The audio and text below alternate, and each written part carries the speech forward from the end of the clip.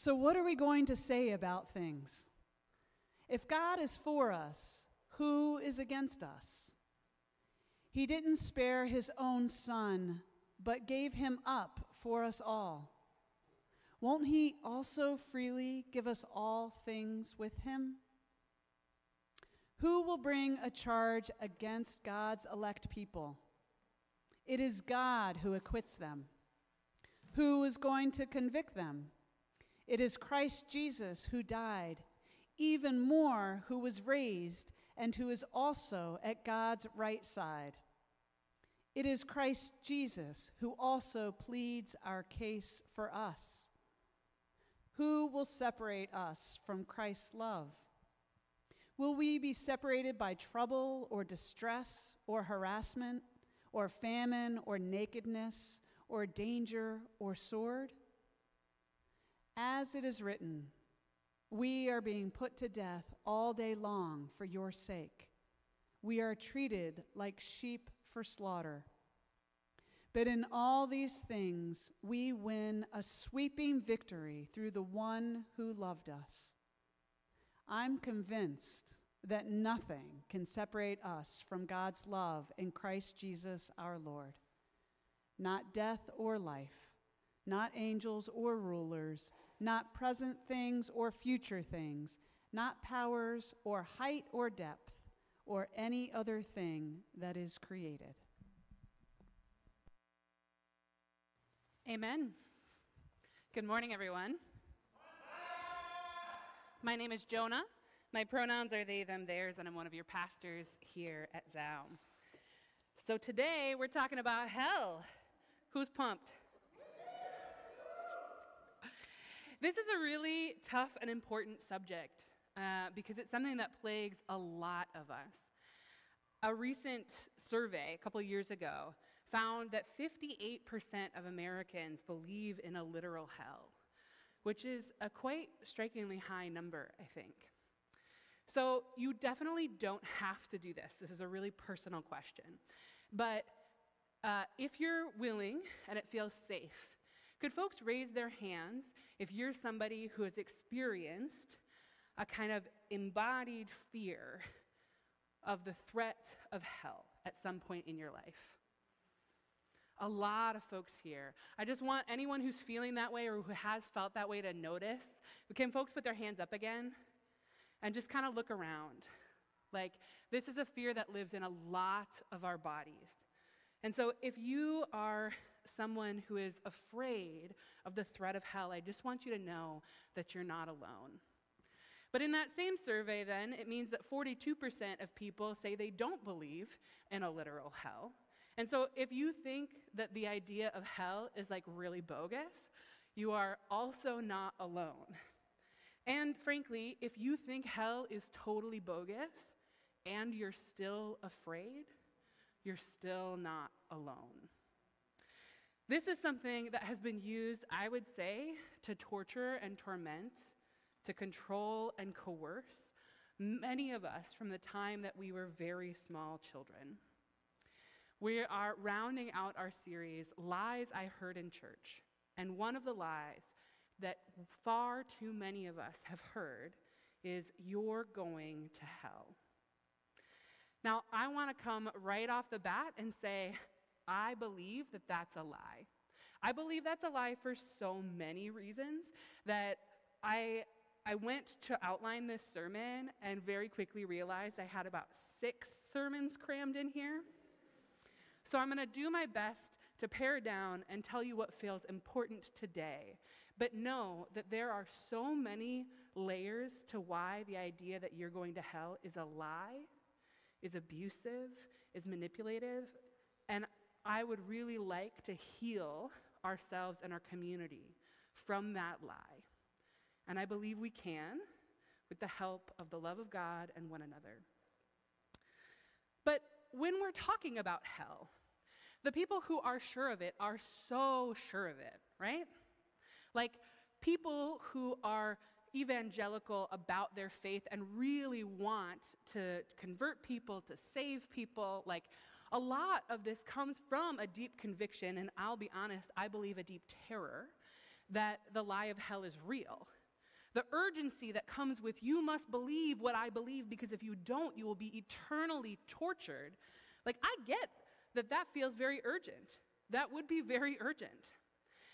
And for those of us who have been brave enough to defy some of the expectations of the strict religious context that we come from, what we were threatened with was eternal torture, right?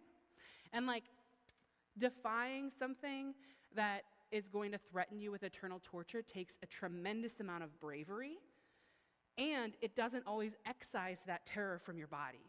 Many of us continue to live with that, even when we decide that's not true, like this isn't godly, this is not what God wants for me, this is not what I choose for myself.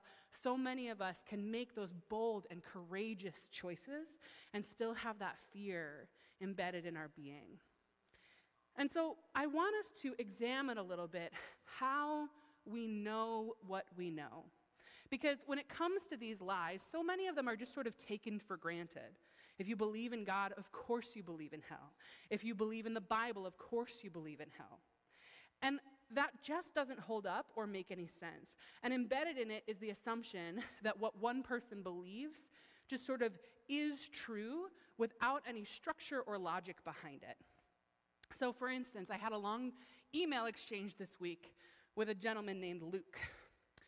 Luke, it turns out I learned in like email 7, Luke likes to email churches he disagrees with and challenge them to change their belief and admit to heresy and blasphemy. So that's what he was trying to get me to do. When he reached out, I was like, what are you hoping to get out of this conversation? He was like, I would like you to admit that you're a heretic and you're a blasphemous and you don't actually love God. And I was like, well, I'm not going to do that. Disagree with the premise. But anyway, part of what he said he wanted to do was reason with me, which kind of got me a little bit, because this is my like philosophy school background. It's also like just a confession, like part of my personality that I'm not always super proud of is like a little percentage of the like actually guy from Reddit. Like that's part of the mix in here. So I'm like, okay, bro, reason with me.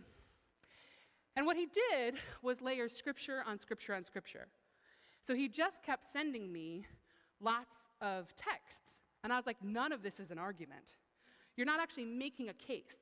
And he's like, well, you believe the Bible is true, right? And I was like, yeah. So what if I start just sending you verses, problematic verses, complicated verses, verses that don't align with the way that you're seeing things? And eventually he had to break down and give me a framework, a lens for how he interprets Scripture. Now, I thanked him for that lens. I immediately disclosed that I disagree with it and think it's fully wrong.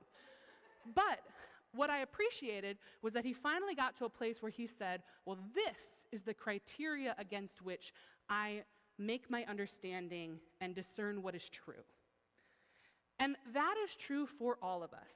So for him, he was basically like, all of the Hebrew scriptures don't really matter because Jesus came and the only laws that apply to Christians are laws that were reiterated in the New Testament.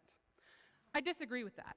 But it's a frame of reference. It's a framework that says, this is how I make sense of these contradicting or overlapping or interchanging scriptures. And we all have this. So I'm telling you this story to establish that like even the people who think that what they're just doing is believing the Bible, even the people who just say, well, it's obviously true, getting back to our week 1 of this series, that's not what's happening.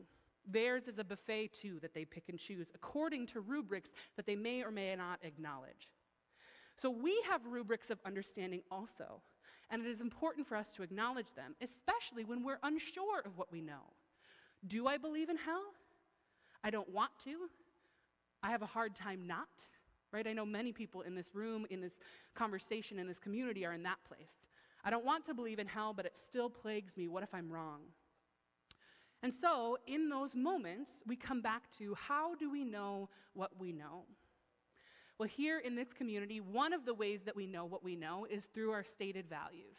We are Jesus-rooted, justice-centered, and radically inclusive. And so we begin with the life and teachings of Jesus Christ as represented in the Gospels. So that's one of our frames of reference. Another is, that Jesus teaching and the kingdom as we understand it. We call it radical inclusion or radically inclusive community. We talk about solidarity here. But these are interpretive choices that we make based on our own community values and our understanding of who God is. There are a lot of different rubrics of knowing, though. And I talked about another one last week, one that's really important to the Wesleyan tradition, which is the theological tradition that we're rooted in here. And it's called the Wesleyan quadrilateral. And if you don't want to remember that, immediately forget it. Just know that there are four things that we take into account as a community on purpose when we're trying to figure out what we know and why. And those four things are scripture, tradition, reason, and experience. Scripture, tradition, reason, and experience. And so, for this question of hell, if we want to entertain it seriously, because I don't want to dismiss this thing that plagues so many of us, even though I said up front, and I'll say it again, I believe it's a lie, let's get into it. Let's go through our quadrilateral. So we're going to start with Scripture. Now, Scripture is difficult. All of these things interplay with one another, right? We can't simply look at Scripture without engaging our reason or experience or the tradition. So it's hard to isolate these things, but we're going to start with Scripture. So this is why we have our text today from Romans 8. Now, Romans 8 is like a really good chapter. There are like a lot of bangers in Romans 8. A lot of the things that you may have heard out of context, just like little clips of whatever, and you're like, yeah. So many of them are like back to back in Romans 8. And I think it's important to know that because a lot of times we hear these verses taken out of context. But there are these layers of arguments and layers of meaning that are embedded in the Scripture. And when we encounter them all together, they add up and build on one another. So, in Romans 8, some of the things that you may have heard. And if you haven't heard them, just know that they're some of my favorites. So now there isn't any condemnation for those who are in Christ Jesus. Good opener. That's line 1. You didn't receive a spirit of enslavement to lead you back again into fear. But you received a spirit that shows you are adopted as God's children. And in this spirit we cry, Abba, Father. The same spirit agrees with our spirit that we are God's children. It goes on later. We know that the whole creation is groaning together and suffering in labor pains until now. And later it says, for in hope we are saved. Now hope that is seen is not hope, for who hopes for what they already see? But if we hope for what we do not see, we wait for it with patience. And later, likewise, the Spirit helps us in our weakness, for we do not know how to pray as we ought. But that very Spirit intercedes with groanings too deep for words. And another favorite, all things work together for the good of those who love God. And so we have this picture of a God who has claimed us as kin, as family, who has offered their Spirit to breathe with us, to groan for us, to be in labor with us through our suffering, to bring a new and holy thing into being. The kingdom, the connection, the restoration of love, and all things are working together for our good.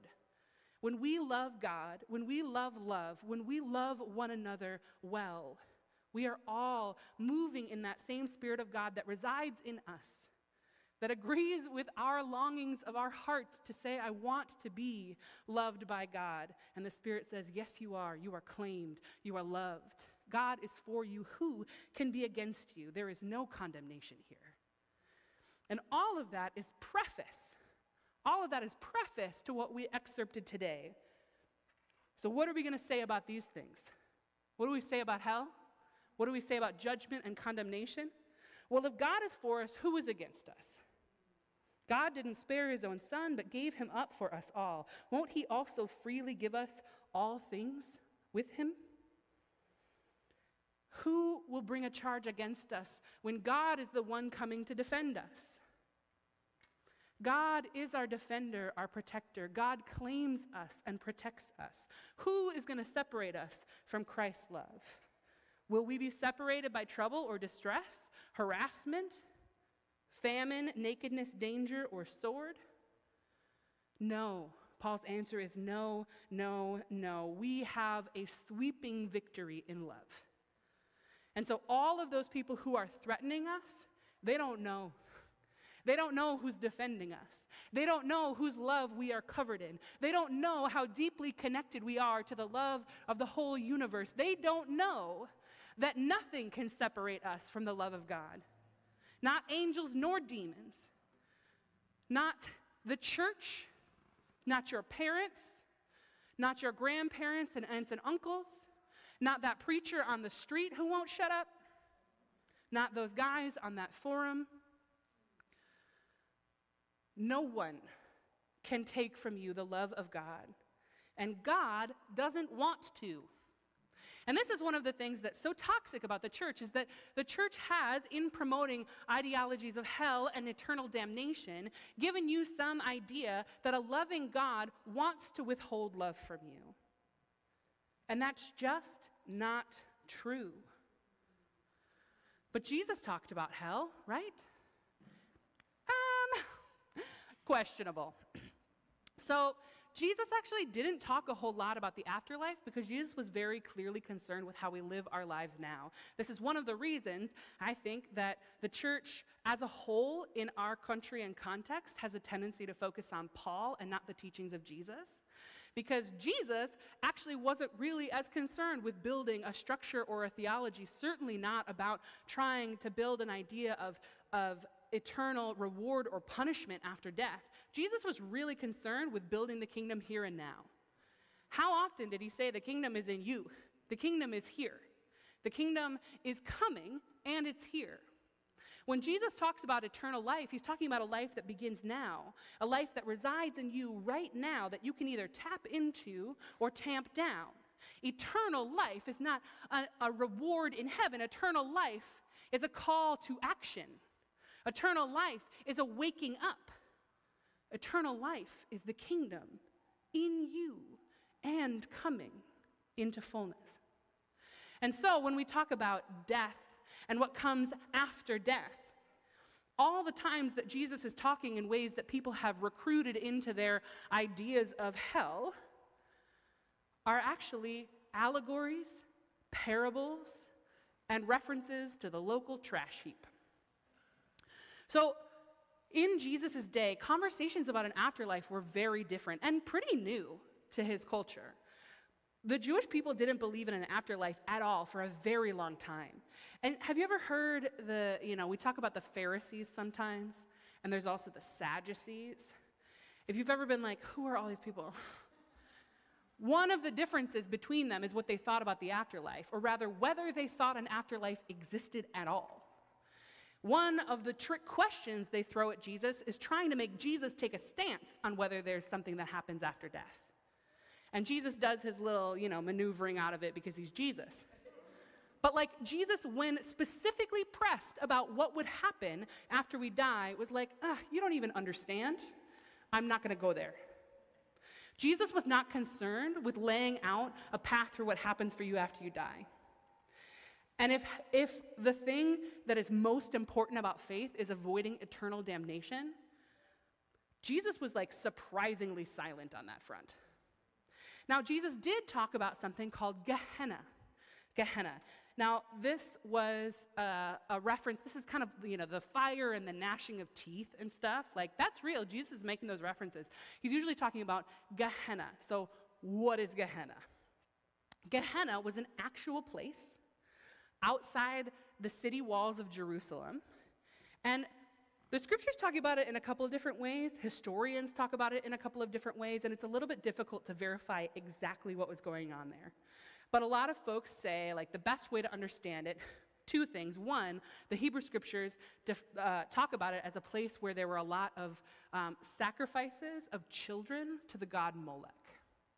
So there was some abuse, some violence that was happening in this place.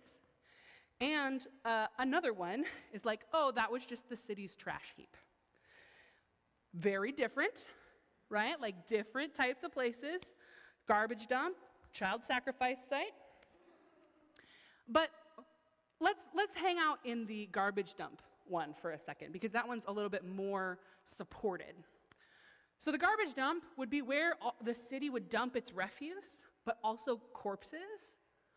And it was just this pile of discarded anything. Now, a place like that might have a lot of animals running around trying to feed on what was discarded. Gnashing of teeth. And that would be really, really smelly. And one of the ways to control the smell, especially of decomposing flesh or food, would have been to set a lot of fires. So it was a place with lots of burning, fires, and gnashing of teeth. But the interesting thing about the garbage dump is that it is a pile of what has been discarded that becomes tamped down over and over again.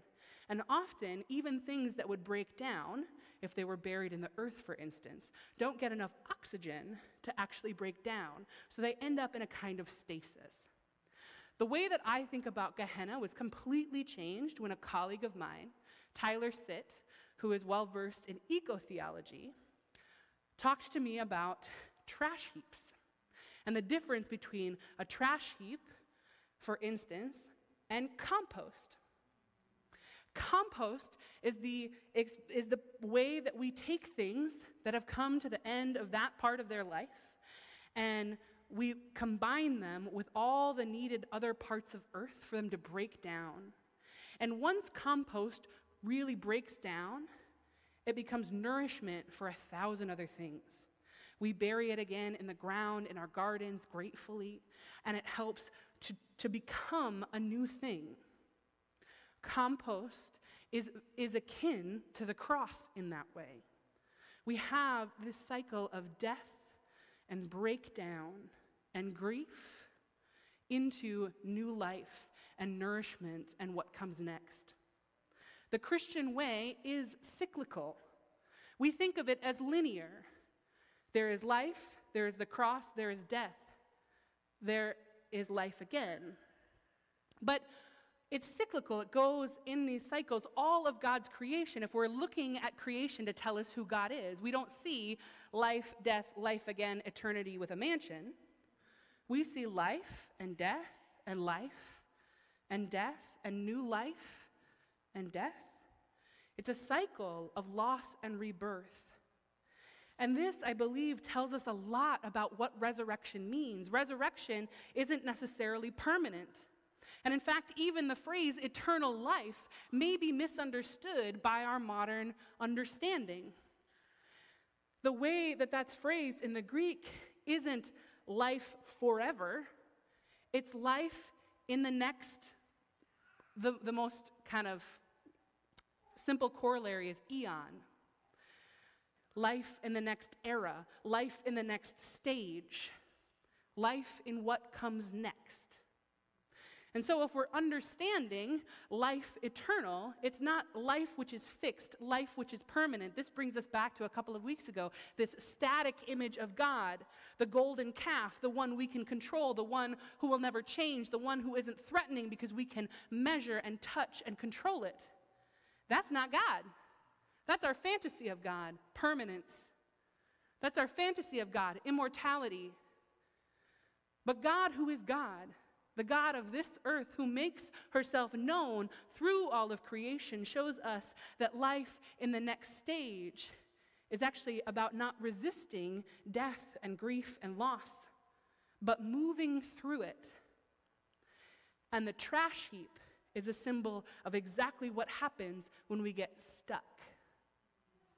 The trash heap is stasis. The trash heap is where death becomes a stuck place, where it cannot break down, where we are clinging to what we have right now and holding on to it with every last breath, refusing to let what is break down and become something new.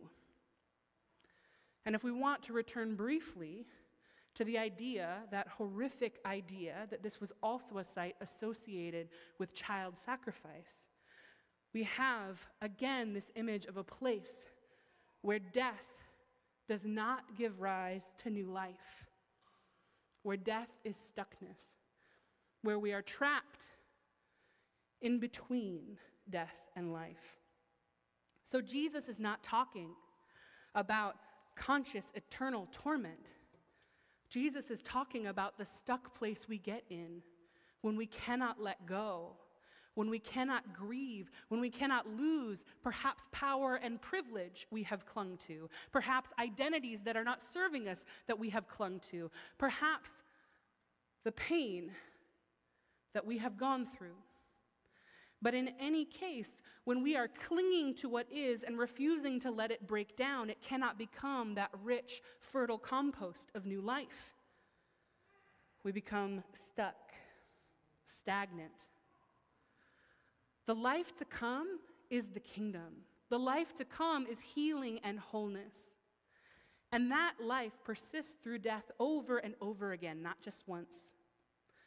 So we have this scriptural idea that hell is not eternal torture.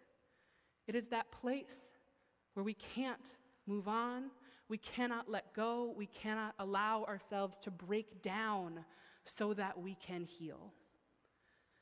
And that is true at an individual level, that is true between us, that is true at a social and hierarchical level. What needs to break down? What needs to be mulched? What needs to be composted but refuses? That is the place of death. That is the place of hell. That is what I believe Jesus is talking about. And that is a place where it feels like there is no hope. And yet, we know that there is hope in Christ Jesus. We know that just because we can't see it doesn't mean we shouldn't hope for it. We know that we hope for things unseen. And so something as miraculous as breaking down every last system of evil and composting it into the ground to find something new and beautiful that could come from it, that seems so far beyond our imagination, and yet that is exactly what we are called to believe in. Taking every wound and pain, all the violence and fear and terror we carry in our bodies, and being able to process and grieve those things, compost them, and find new life can feel even more impossible. But that is the hope to which we are called.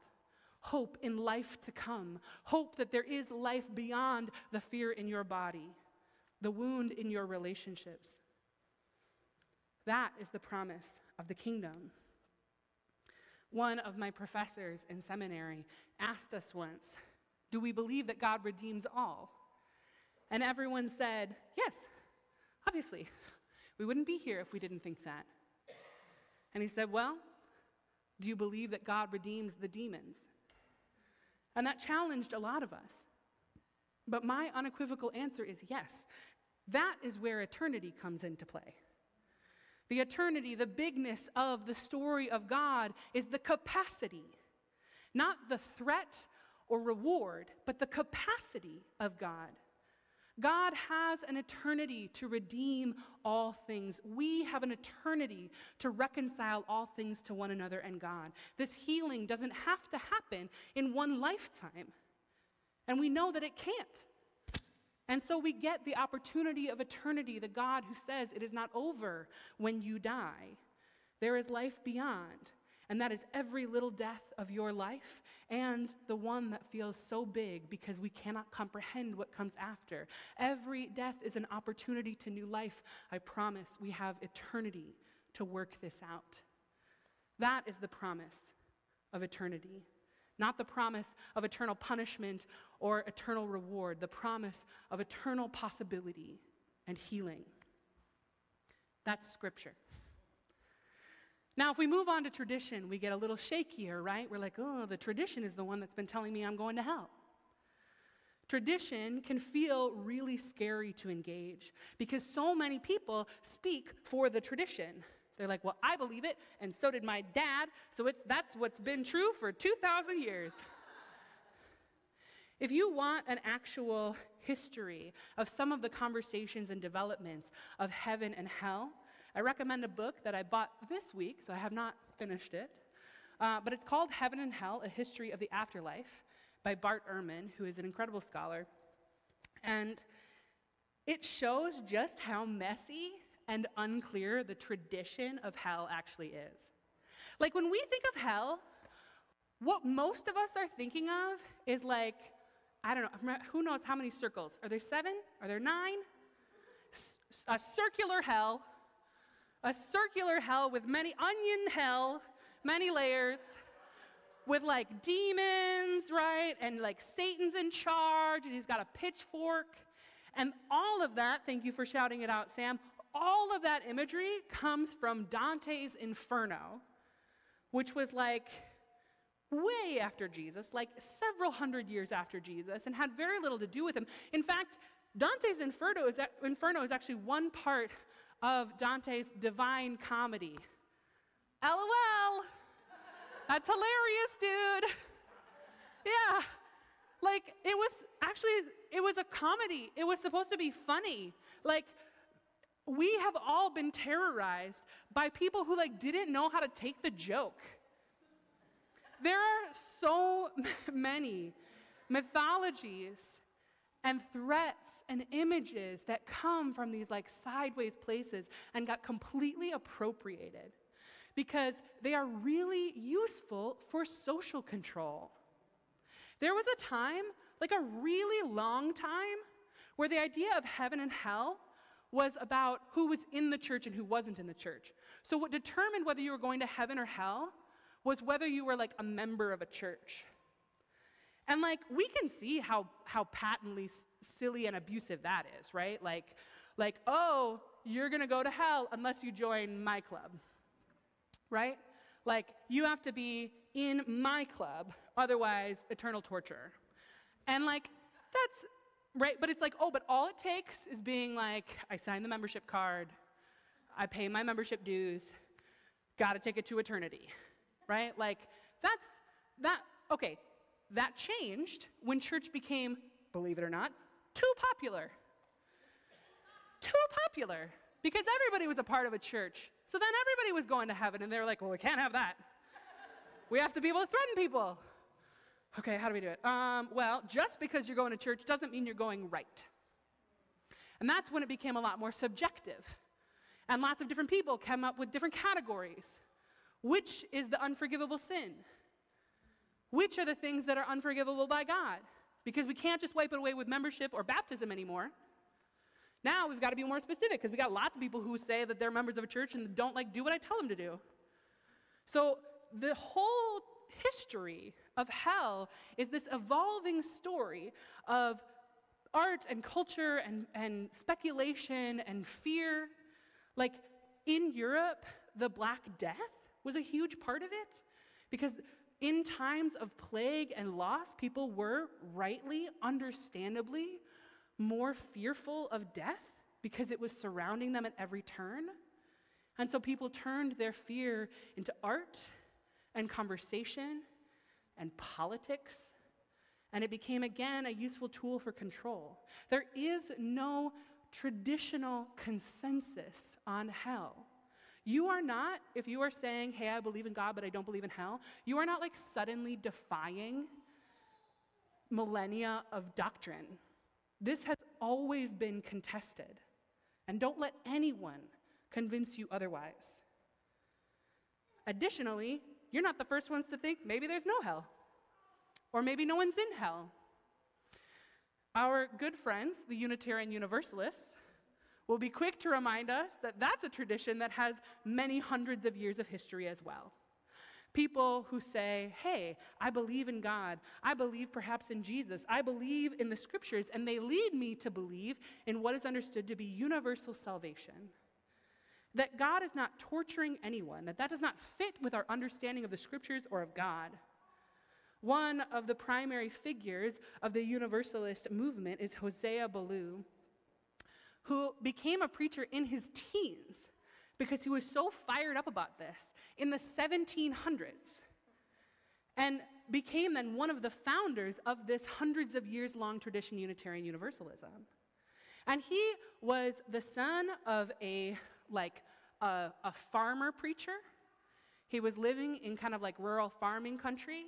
This was not like some philosophical, ivory tower concept. He was just living and believing and praying and determining hell makes no sense. Hell makes no sense. One of the arguments that he put forward is about eternity. He says that human sin is finite. Why would an infinite God respond to finite human sin? That is to say, sin that will end, sin that is containable, sin that has a beginning, middle, and end, with infinite torture. That does not make any sense. You know what else is infinite? God's love. And again, this is something we all claim so readily. God's love is infinite. If God's love is infinite and our sin is finite, then who are we to say that our sin wins out in the end? That's what hell claims. But God's love is infinite and eternity is long. Opportunities for healing abound. And I cannot do any of that tradition justice. So I do encourage you to check out our UU neighbors and friends and some of the Unitarian Universalist theologians who have done incredible work on this for hundreds of years. Tradition. We have tradition on our side as well. Third, reason. This just doesn't add up. Like, this is the one that I could go on for days, but also I can just stand here and feel like I've summed it up in hell makes no sense. Hell makes no sense. We are told that God is loving. We are also told that God tortures people consciously for eternity. That makes no sense. Now, we've talked here before about how the word love is also really contested, but I know that love does not include torturing people. I know that we don't stand for that here on this earth. I know that in your life, if you were or are in relationship with somebody who's in a relationship with someone abusing them, physically harming them, and they say, "Oh, but they love me," you know instantly that this is an unsafe situation and that this person needs support to get out. One of the hallmarks of abuse, along with gaslighting, which is essentially what we talked about last week, when the church tells you not to trust yourself, basically to think that you're crazy, and that you should only trust the church or whoever claims to speak for God. So in addition to gaslighting, coercion and threat of harm is fundamental to abusive relationship. And that is what the church is claiming. Another hallmark of abuse is minimizing and denying the abuse, especially when you say, "You made me do this." And what is the church saying, if not, well, God will torture you for eternity, but only because you made him. He loves you. We would not tolerate not only this behavior, but even this framework in the relationships of the human beings that we love. That's not safe. It's not love. And it makes absolutely no sense. None. Threatening you with eternal harm and violence so that you don't leave or disobey is abuse. And our reason tells us that if our God loves us, our God does not engage in abusive, coercive, manipulative tactics. Reason is on our side. And finally, experience. You know God. I believe that because you are here. I also believe that because I know many of you to be loving and kind people who have experienced love and liberation, even in just tiny moments of perfection. And I say that because you are human beings, made in the image of God, with the Spirit of God inflating and deflating your lungs, animating your very being. You know God because you are of God.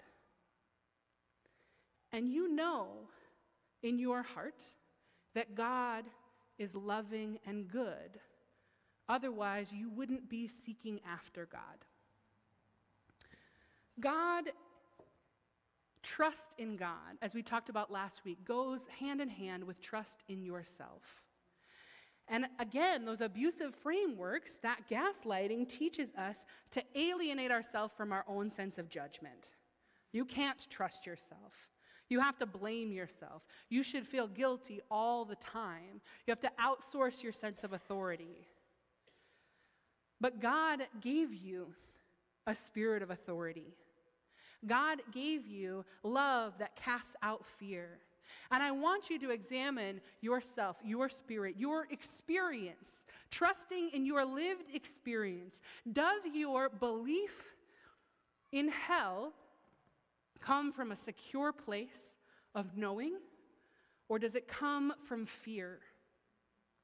Does your belief in God as good and loving come from a place of safety and hope, or does that come from a place of fear?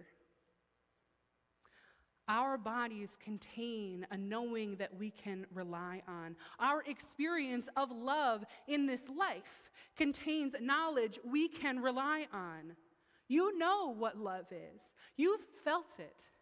And you know what unlove is, what violence is, what threatening is, what abuse is.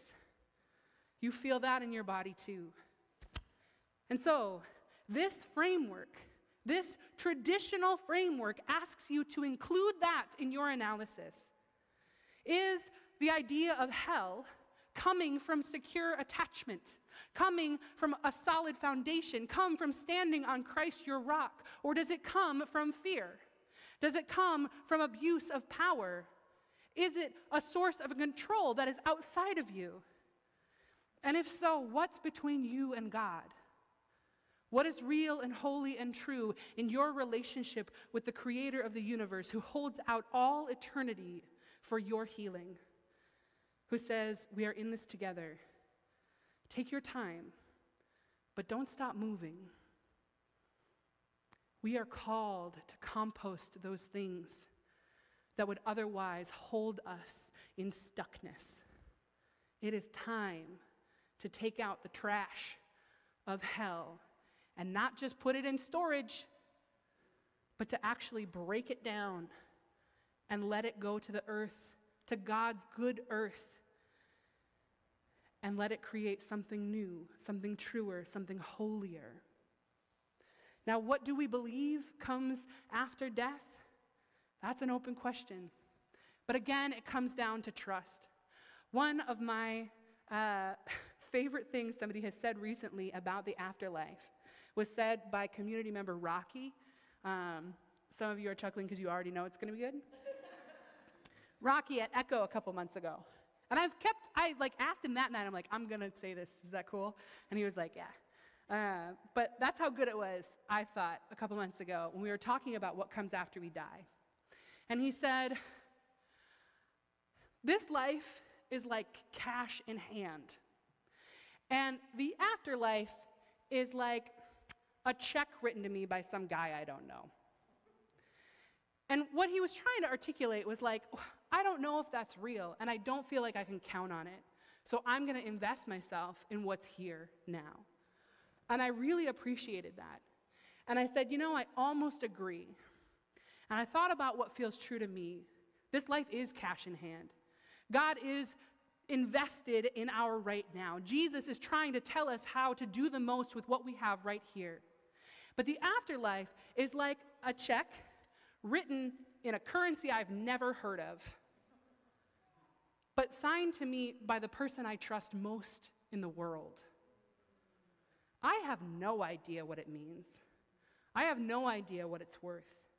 But I trust in the relationship that it will be what I need when I get there. Our belief in what comes next hinges on whether we trust God.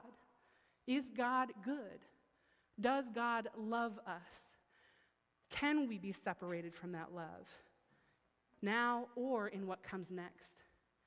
And the scriptures tell us God is good. There is no condemnation in Christ.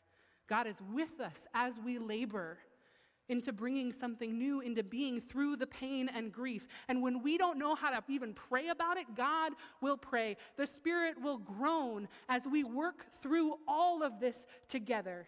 But nothing along the way, nothing coming out of the shadows, nothing anyone says, nothing you can do can separate you from the protection, the support, the healing love of God who breathes you into being and who brings you into the next life over and over and over again. We don't know what comes next, but we know who comes next over and over again. It is God who loves us. Will you pray with me? Good and holy God, this is such a big and important topic. God, I pray that you be with us in our bodies. If we are breathing deeply, may that nourish us. If we are struggling, if we are taking shallow breaths, God, please bring calm and peace to our bodies. God, if our minds are racing, quiet them. If our minds are lighting up, give us that next spark. God, you are good. Help us to trust in that. May that be the shining light that helps us determine what we believe, is the trust in our relationship with you, the knowledge of your love for us, the promise of your very being. God, may we be loved. May we know we are loved. And may we ever and always look to your love to lead us. Amen.